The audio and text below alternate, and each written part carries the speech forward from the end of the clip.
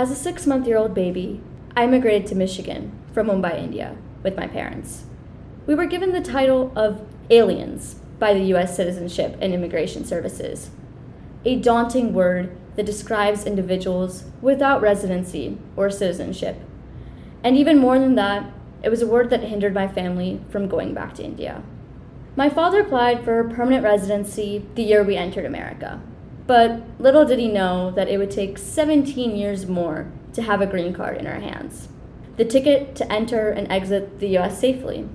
So until then, he would consistently renew our visa till the interview for residency came along, allowing my brother, my mom, and I to have a quality education and a clean environment in America, something that I wouldn't get in India necessarily.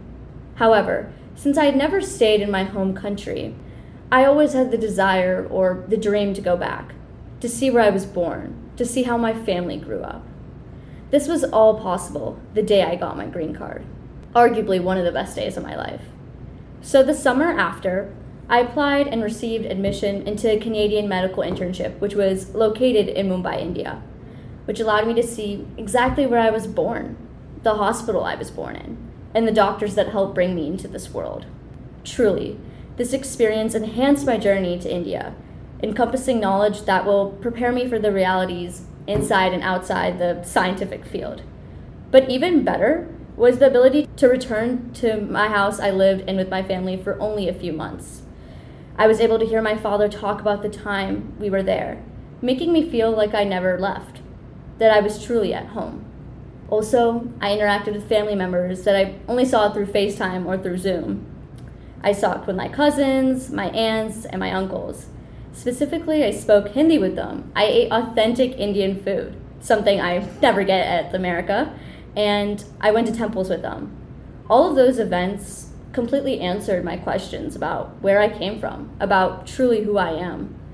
It kind of allowed me to put together the pieces of my unknown past. It became connected with my childhood for once, and I almost became this person who really engaged with cultural events that are associated with my culture. And I feel like I was really close to my Indian society, and I was able to see how it fosters qualities of responsibility and respect within my family and me, of course. And I guess it gave me the opportunity to see that I could find happiness in everything, because I saw my family, I saw these doctors, and I saw these people around me that were constantly, just happy with whatever they had. And it taught me that I could do the same thing, allowing me to grow in every facet of my life now.